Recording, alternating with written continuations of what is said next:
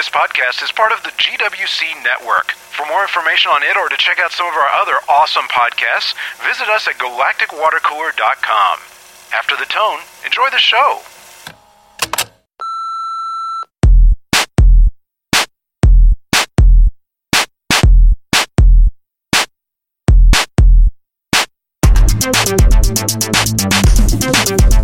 This is Modern Geek podcast number 56, recorded September 10th, 2012.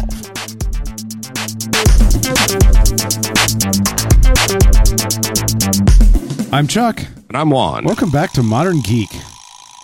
56 we're up to now. Indeed. And I have some kind of fun stuff to talk about right out of the gate here. Oh, really? Okay. Yeah, so I've mentioned some of this off and on in past podcasts, but I wanted to kind of focus on it a little bit and talk some specifics. You know, I got into running a little while back and started riding my bike and so on. And being a data geek, I love to collect as much information as I can about those. Mm-hmm. Those things, because it's fun, you know. You can see what happened and what you're doing and so on. Well, find the geekery out of the activity, and you can make it interesting. Hell yeah, it's always interesting. So the trick here, though, is that there's some super gear out there. I mean, like I had mentioned in a past podcast that I have one of the Garmin Forerunner watches, and it's super cool. I mean, it's a $450 piece of gear that is the size of a relatively large watch and has GPS and an accelerometer and all kinds of cool crap. But let's say you're not going to spend $450, but you're running and you're like, I'd really like to have some of that. Well, here's the deal. I didn't jump right to that because, I learned a long time back that, I might not stick with things. No, go figure. It happens, So. Our types of personalities jumping all over the place. No, I couldn't see that happening. Yeah, what are the chances? So I didn't just run out and buy something like that up front because, number one, like I said, I didn't know I was going to stick with it. Number two, I didn't know what I needed or whether it was valuable or not. So the first thing I did was what you and I and a whole lot of other, GWCers do, which is, what can I do with what I've got, Yep. And I realized, hey, I've got a phone. It's got GPS. It's got an accelerometer. It's got a whole bunch of really cool stuff in it. I paid a fortune for it. I mean, you pay a number of $100s for your phone on top of the fact that they're subsidized heavily by the carrier that it's on. So you have essentially a $600 or $800 device that you've already bought, and it's sitting right there. Go figure. So I hit the App Store, right? Okay. And started looking around. Actually, there's an app for that, right? Yeah, not even that. Actually, on Facebook, a number of friends that I had from people from high school and so on. The people that you see on Facebook, right? Yep. They were posting from this thing called Runkeeper, and I thought, oh, well, let's go see what that is. And I went and looked, and it turns out that Runkeeper is, what you'd imagine. It's a place where you can store information about runs you've done or other cardio activities. And they have an app for the iPhone as well as an app for Android, both very similar. And it's either free or cheap. So I grabbed a copy and I tried it. I believe it's free. I think it's free to pick it up, and then there's a premium service where you can get extras for it. Yeah, exactly. So I tried the app out, and the first day I was kind of walking, so I just carried the phone with me. And sure enough, it used the GPS to plot my path that I followed, and because it had all of the location fixes along the way, it was able to give me my pace all along the route. Right. Yeah, so it's quite a bit of cool information, a hell of a lot more than you have otherwise. And, of course, it uploads automatically to Runkeeper, which keeps a nice list of it on their website, and you can see what all you've done. And you can see reports to see how much you've run or walked in a given week or day and blah, blah, blah. Biggest elevation, that you've climbed up or down and so on. And anyway, it's a pretty cool setup. Pretty soon, though, I started wondering, what else could I keep? I know you do this as well, right? Right. I mean, you can't help but think, there's got to be more to this. And you start looking online and you poke around, and I found out that there are other sensors you can use to collect information when running. So not just the phone app then? Well, sorta. I'm getting there. It's kind of Okay. I'm trying to keep up here. This is a convoluted way that I came to it, but I'm just barely getting into this area, so I'm struggling, but I'll keep up here.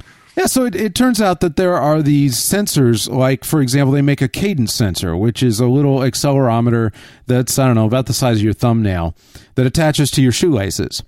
And it can tell when your foot hits the ground. So it can send that up, and a various device or app can store, the cadence at which you're running.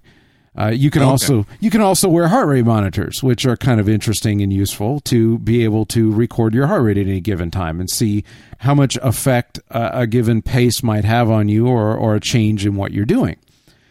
Now, most of these, as you might imagine, there's kind of a standard out there for this wireless data transfer. Yeah, I'm assuming that it's not like you've got cables hanging off of you everywhere. Yeah, I mean, they have a wireless transmitting setup, and it's called ANT Plus, A-N-T Plus. Now, they're not all that way, but the vast majority of gear out there now is ANT Plus compatible, because so many devices use it that it's kind of foolish not to. Right. So, again, not wanting to go buy, now I'm aware of these high-end devices that can record that data and so on, but still not wanting to buy one. I'm like, it would be really handy if I could somehow just record that using my phone.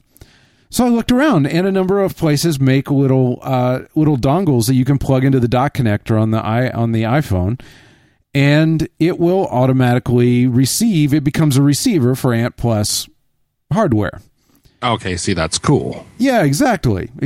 So I got to thinking about it, and I'm like, well, I had bought an arm strap because I got tired of either carrying the phone in my hand. You can't run like that for long. You certainly can't run with it in a pocket.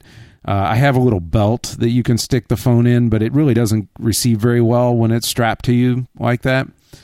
So I bought an armband, which is great, except I had this massive, weird, I'll call it a geek tan instead of a farmer tan, because like my right arm has like a big white spot on it from where the stupid armband was, and it was annoying. Mm-hmm. So, plus, because I bought the armband, I would need to modify it to hold the phone with the key on it.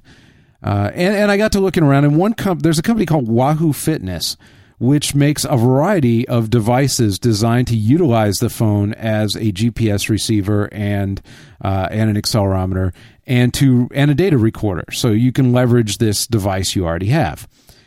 About this time, I was riding my bike as well, and they make, not surprisingly, ANT Plus sensors for the bike, specifically a cadence sensor and which tells how fast you're pedaling, and a speed sensor telling you how fast the bike goes.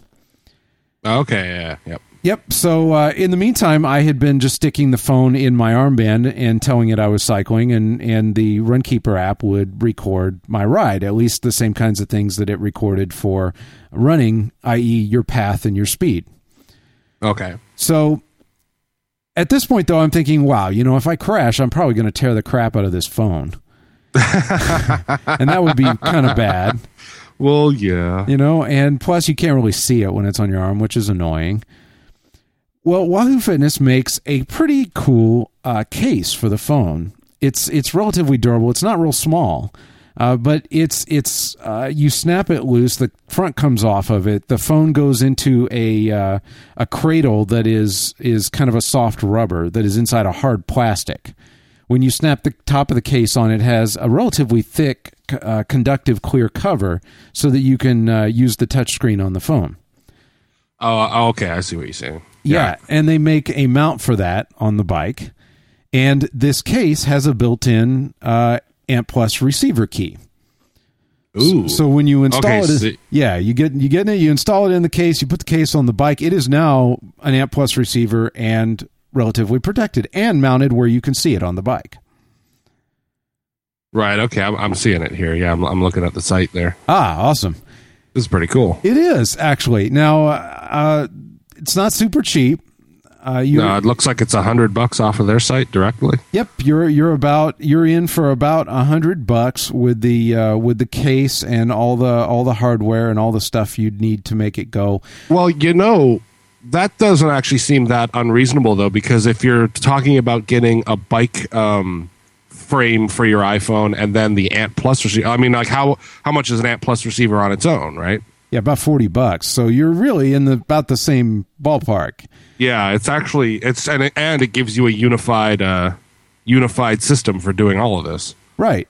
And I used it a couple of times riding on the bike. You know, I would mount it and use it. Now, there are some drawbacks. I think the big thing to note here is that, yeah, you're in at $100, but, and here's the big but, it's still a hell of a lot less than $450. Right. I mean, $100, maybe you can do that. $450, maybe not, you know? Right. It was letting me record some significant information about my rides. I could. It was especially handy because when I rode the trainer, with the bike in a trainer mode mounted on a trainer that lets you ride it inside. Without GPS, I had no data with Runkeeper. Wahoo Fitness has their own app that reads the Ant Plus data and will export to Runkeeper, which is pretty handy. Excellent. So I had been using it. It will also record GPS as well. And it was at this point that I started to realize, hey, I'm using the crap out of all this. Now I really want the run capability. So I was looking at investing $40 in another key that I could fit into my into an armband, and possibly another armband that it would fit in. They make one for that. Right. And it was at that point that I realized I was going to spend another $150, and this was stupid, and I burned all of my Amazon gift cards for the last couple of years and invested in a piece of gear that would do the job for all of it. Yeah, the monopoly money goes fast when you start to get into something like this. Yeah, well, that's nothing compared to biking. Holy crap. Just even making an old crappy bike run costs a fortune, but... Mm-hmm. But I'm not recommending that everybody follow the path I did. I'm not sure it's exactly the best one, but I think I can recommend a couple of paths that might work for individuals. Okay. Specifically, if you're getting into running and you would like to, or you walk with, you walk for exercise and you would like to record that, because let's face it, it's fun to record stuff for exercise. I mean, as a geek, number one, you can look at your accomplishments, which feels good. I like that. Number two, achievement unlocked. Yeah, exactly. And number two, that was what I was going to say. Gamification. Geeks, we look at a number, we want to change it. Exactly. So you can now effectively grind. Which is important. Well, yeah. I mean, I used to be a WoW player. I know all about this. Yeah, so now you're like, oh, cool. Look, I could put in 20 miles. I could put in 50 miles. I could put in all that effort and actually get something out of it rather than going, well, now I'm revered with this imaginary faction. Exactly. You got it. So great. And if you're one of those people, the first thing to do is, if you're walking, you can just stick the phone in a pocket, get the free app, you're good to go. The Runkeeper website, an account is free. You really don't need the extra... The premium account or whatever? No. All it does is give you a few additional reports.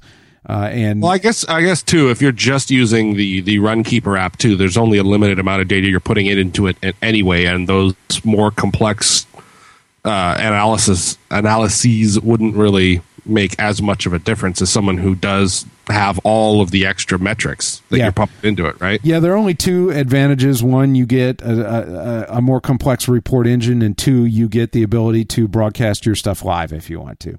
If you don't care about that, you have no need for the premium app. I bought the premium app simply because I was a big fan. I thought it was such a cool service. I wanted to support it, but... Well, yeah, support the site. Yeah, damn right. But I really don't use either feature that much. You know what really strikes me about this is that you'd think that, say, 10 or 15 years ago, that if you wanted to do something like this would be a very, very specialized market, that you would be getting all of the purpose-built hardware and spending a lot more and effectively doing a lot of this by hand.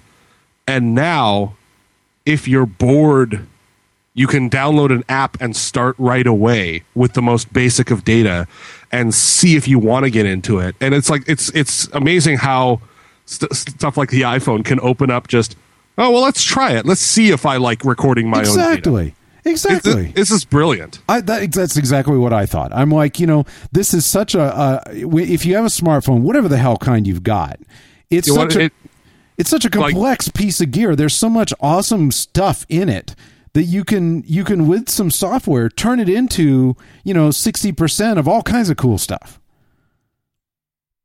It's amazing, and I mean as well too. If you start getting into it, I mean this bike case from Wahoo works even like with an old 3G. So like it works with all of these phones leading up to it as well, which absolutely I think is cool. Yeah. So I would suggest if you're just interested, grab it, stick the phone in your pocket, grab the app, see how it works.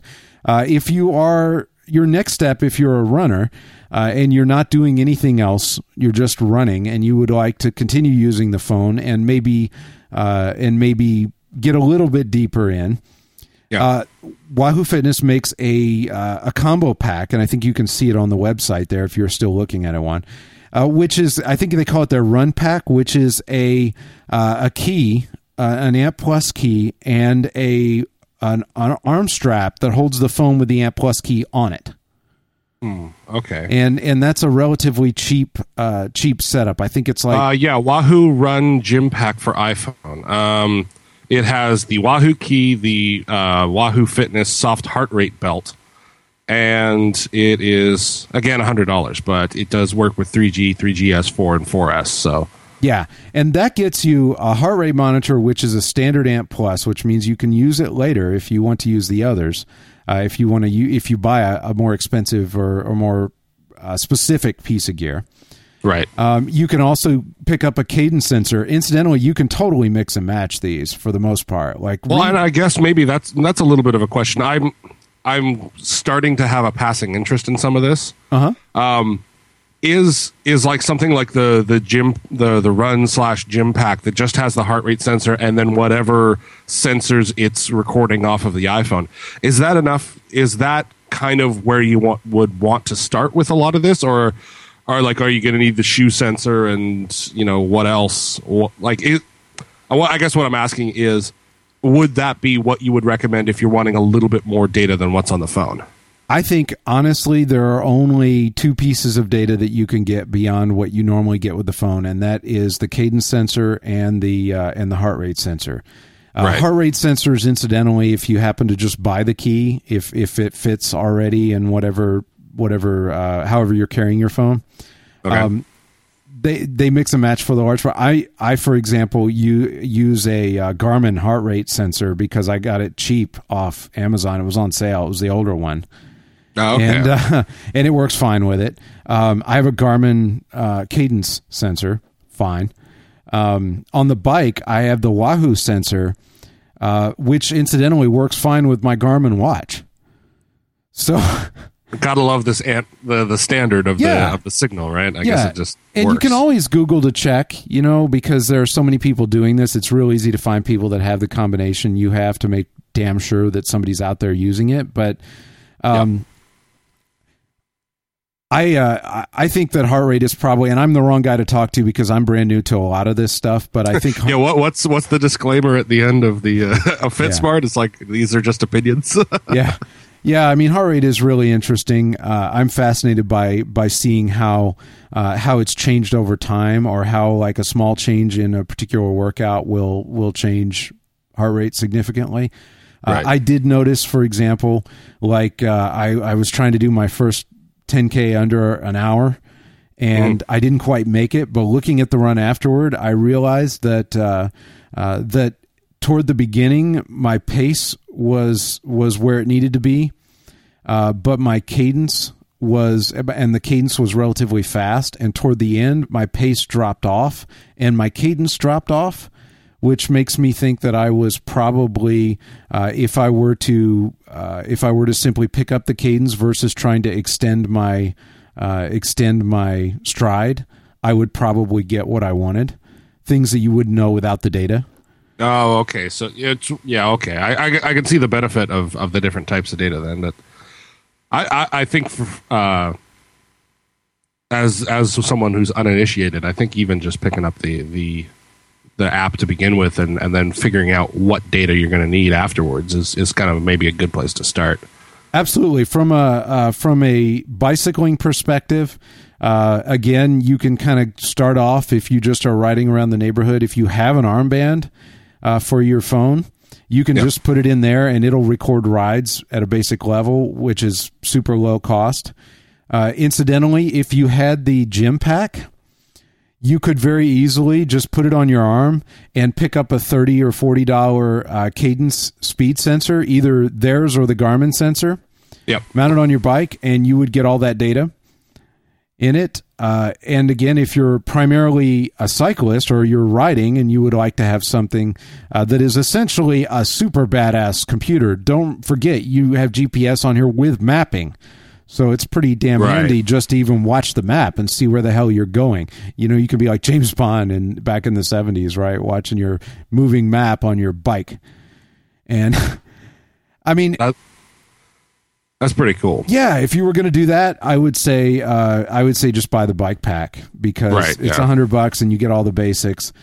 So however you want to edge into it. In the long run, you know, you always have the trick of what happens when it rains. Neither the Gym Pack nor the bike pack are really super water resistant. I mean, they're a little bit. Certainly the bike pack, especially the bike mount, I think it would probably withstand a pretty good bit of rain, but it doesn't claim to be. What I always did was carry a Ziploc bag with me, and I figured if it rained real bad, I would pull it off the bike and stick it in the Ziploc. Yeah, but, we've had the horror stories of soaked iPhones in the rain. So, But honestly, nothing better than my Garmin 910, which you can swim with. So it's rained on me while I was running, and I just didn't care because my phone was in a bag in my belt, and my watch was completely water resistant. So sweet. Anyway, cool stuff. Yeah, and kind of leading into our next thing, we had a piece of feedback from a listener about our discussion on old iPhones. Nice. From Jake, actually, who sends us a lot of great stuff. It's indeed awesome. I have a special folder in my email for his stuff because it's awesome Jake stuff. Like, this is all great. It's true. I do too, actually. Yeah, but what he says is, listen to Modern Geek this morning about uses for old iPhones. I actually tend to give them to my daughter. We have been looking at getting her an iPod Touch to play with and watch movies on. When I thought about it, it was actually cheaper to upgrade my phone and give her my old iPhone, which when you pull the SIM card out of it is basically an iPod Touch anyway. Not the most innovative idea, but it was useful and saved me a couple of bucks. Hell yeah, I've heard a lot of people doing that. Yeah, I actually have... I've thought of that before, and I've actually, I mean, because I live alone, mine has effectively become the spare phone for when I'm having technical problems with the primary one. Nice. Which has saved me in the past from when I washed an iPhone. I was able to take the SIM card out and put it into the old one and continue using it, and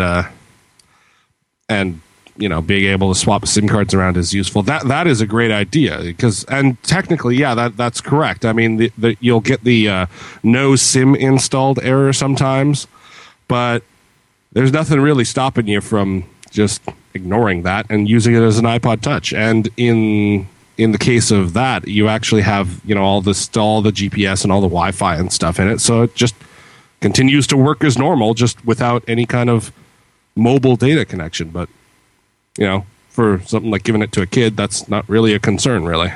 Awesome stuff. The other thing I actually thought of as well, too, is that I'm not sure if the parental controls can lock this out, but you can actually turn off the data itself. You can actually go cellular data to off. So if, for example, you have a traditional phone on another line or something like that you don't want to use the data, but you do want to use the iPhone on that account, but not necessarily use the data service for it. Right. You can actually slide it to cellular data off, and it'll just not even try to connect. That's a little more dangerous, especially if you've got like a pay-as-you-go data plan, because if you accidentally turn it back on, you're kind of screwed, and those charges can ramp up pretty quickly in the background. So indeed, I wouldn't necessarily recommend it, but in a pinch, it can be a surrogate phone to a lesser data plan. Nice. The other piece of feedback we got was from Zero, who's currently working his way through school as well, and he had something to say about the textbooks. Oh, nice. apparently what a certain school that he's aware of does, no pointed remarks intended, right? Sure. Is every semester they come up with a new textbook. And what they do is the text itself doesn't change. Like other than, I'm going to guess, corrections and revisions, right? But what they do is that they change all of the exercises and examples and questions in the textbook. So if you're doing homework, for example, from the textbook, if you have an old copy of it, you're not even answering the right questions. So you have to buy the new one, lest you not get any marks for homework. Now, I actually think I know what he's talking about. There are a couple of things, and this is, if it's what I think it is, it's not the school, but rather the textbook companies do this. Like Right. Pearson is really just bad about this. What they do is they publish the book, but then they also publish an online component as well as a study guide. Right. And oftentimes professors will use the study guide and or the online component of the course as exercises during the course of a semester. Those Pearson changes regularly. Not only that, but often they will give you a 1 semester subscription to their online service with the purchase of the textbook, but will not do that. Right. That was the other thing. He actually talked about that as well. And he's apparently used a lot of those in the courses that he's been taking. Sure. And I'm going to quote him here. He says that the software is, quote, the most demoralizing, crappily programmed, and finicky piece of SMIG software I have ever dealt with, unquote. If he's talking about the Pearson side, I would agree. Right. Well, what happens with it is, like, for example, if it's a math question and, the answer you come to is 4 minus A, but whoever programmed it thought it should be solved as, like minus A plus 4. Right. Then you get it wrong. Yeah. So it's like, it's a very just archaic piece of software, apparently, and just frustrating. I think in a lot of cases, the big one for me was that, like, if you bought a used textbook and the professor uses the online course, you must now pay Pearson, and they make you pay dearly for it, which is very frustrating. How dare you get a used textbook? Now pay this license fee, right? Yeah. Right, like $40 or more. Which then ends up cost of buying this textbook used. Not quite sometimes, but still. Anyway, I'm kind of torn. On one hand, too, like, one of the common things, and this started way back in the day when I first went to school back in the late '80s, early '90s. They were just beginning to. Some universities were just beginning to create programs to allow professors to build their own textbooks. And the trick to that is that, of course, they need to license a lot of that material. So like, for example, in Florida, there was a place near the university that had gone through the trouble to figure out how to do all of that. And a professor could send in, here are all the readings that I want to use. And this company would go out to all the various people and obtain rights for them and put that together and sell you a photocopied textbook, essentially, that they made some money on, and they were able to pay the appropriate license fees for. They were not very popular among students because it was this kind of perfect bound pile of photocopies that generally cost like $40 to $90, which was a lot of money. So it didn't seem like you were saving a whole lot. Of course, the difference being that you got a very, well organized and pointed to what you were learning textbook, which was kind of cool in hindsight. But now, of course, they're learning to do that at individual universities, and there's some other programs as well where a lot of my professors now seem to be much more conscious of the cost of their textbooks. Some of them, and I would say generally, the more, like, I don't know the right word, the more core the class, like if you take a statistics class, you're probably going to use the statistics textbook and whatever goes with it, which in a way makes sense because it just doesn't work that way, But if you were to take maybe a more advanced psychology course, I've seen professors specifically use an older version of a textbook because they know that it's widely available inexpensively. Oh, that's promising. Yeah, and they, like I had one say, this was semester before last. Yeah. So actually say, look, I realize there's an 8th version of this. We use the 6th version of this. There are some slight differences, and there's one reading that I'd like you to go find and do somewhere else. But you can get the 6th version for like $7 on Amazon used, Nice. And you're like, rock on, And a lot of them, too, are learning the limits of fair use and are definitely making use of one-offs and things in the class via PDF and so on. It's becoming an all-out, cluster frack at this point. I remember back when I was at UVic, I took even back then, the bookstores themselves were not playing by the rules. One of the classes I took was computers and music.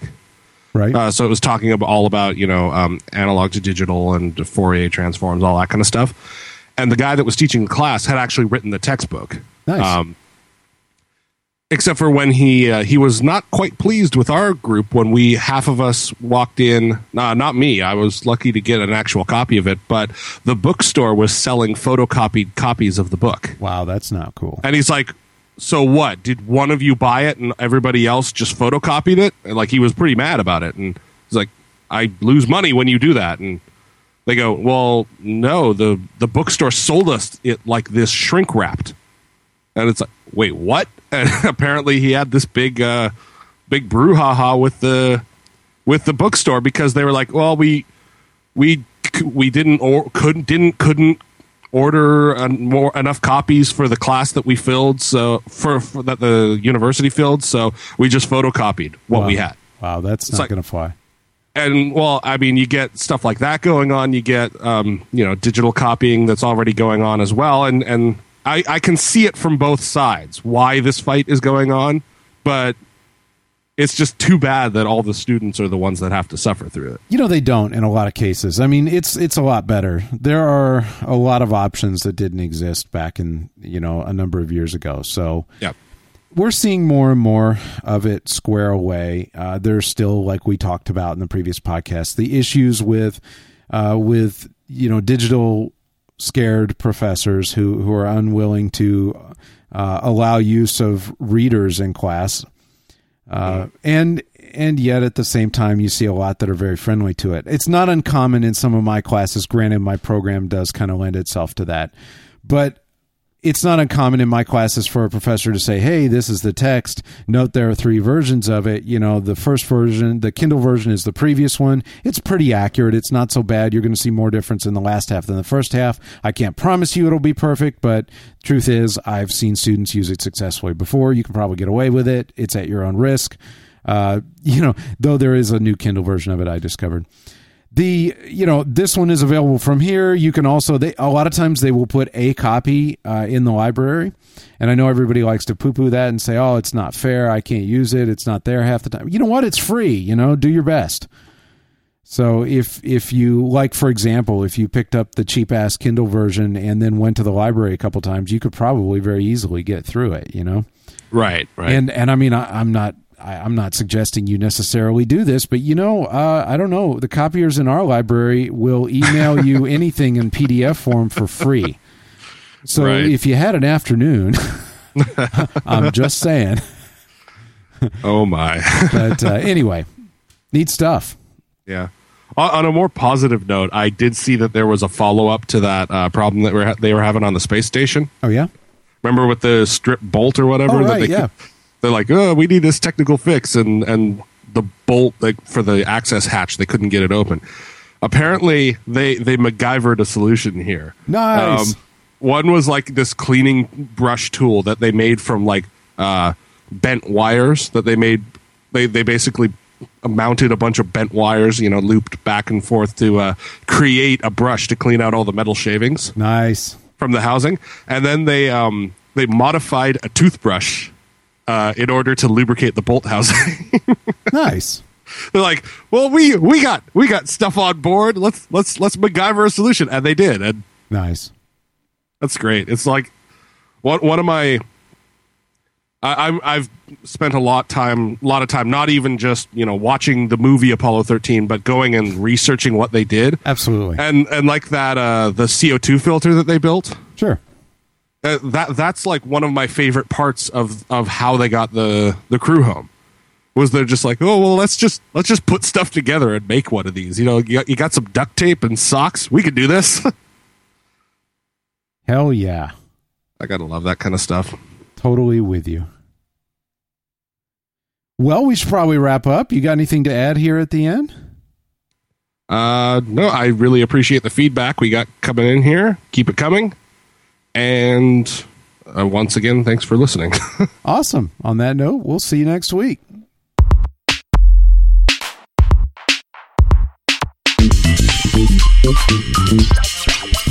From everyone here at Modern Geek and GWC, thanks for listening.